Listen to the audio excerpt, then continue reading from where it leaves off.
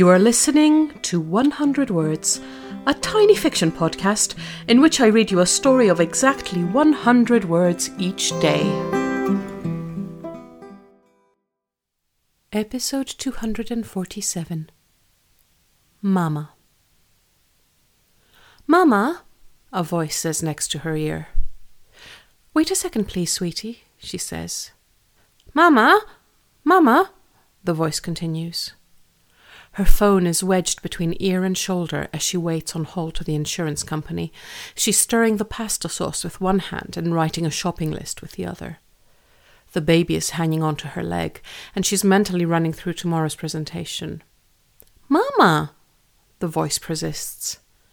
If she hears it once more, she might explode. And yet she knows it'll only be there for a few more years, and she'll miss it when it's gone.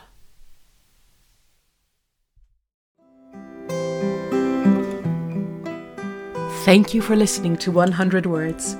This podcast is written and produced by Marilisa Valtazano. If you enjoyed today's story, why not share it with a friend? Don't forget to tune in tomorrow for another 100 Words. Goodbye.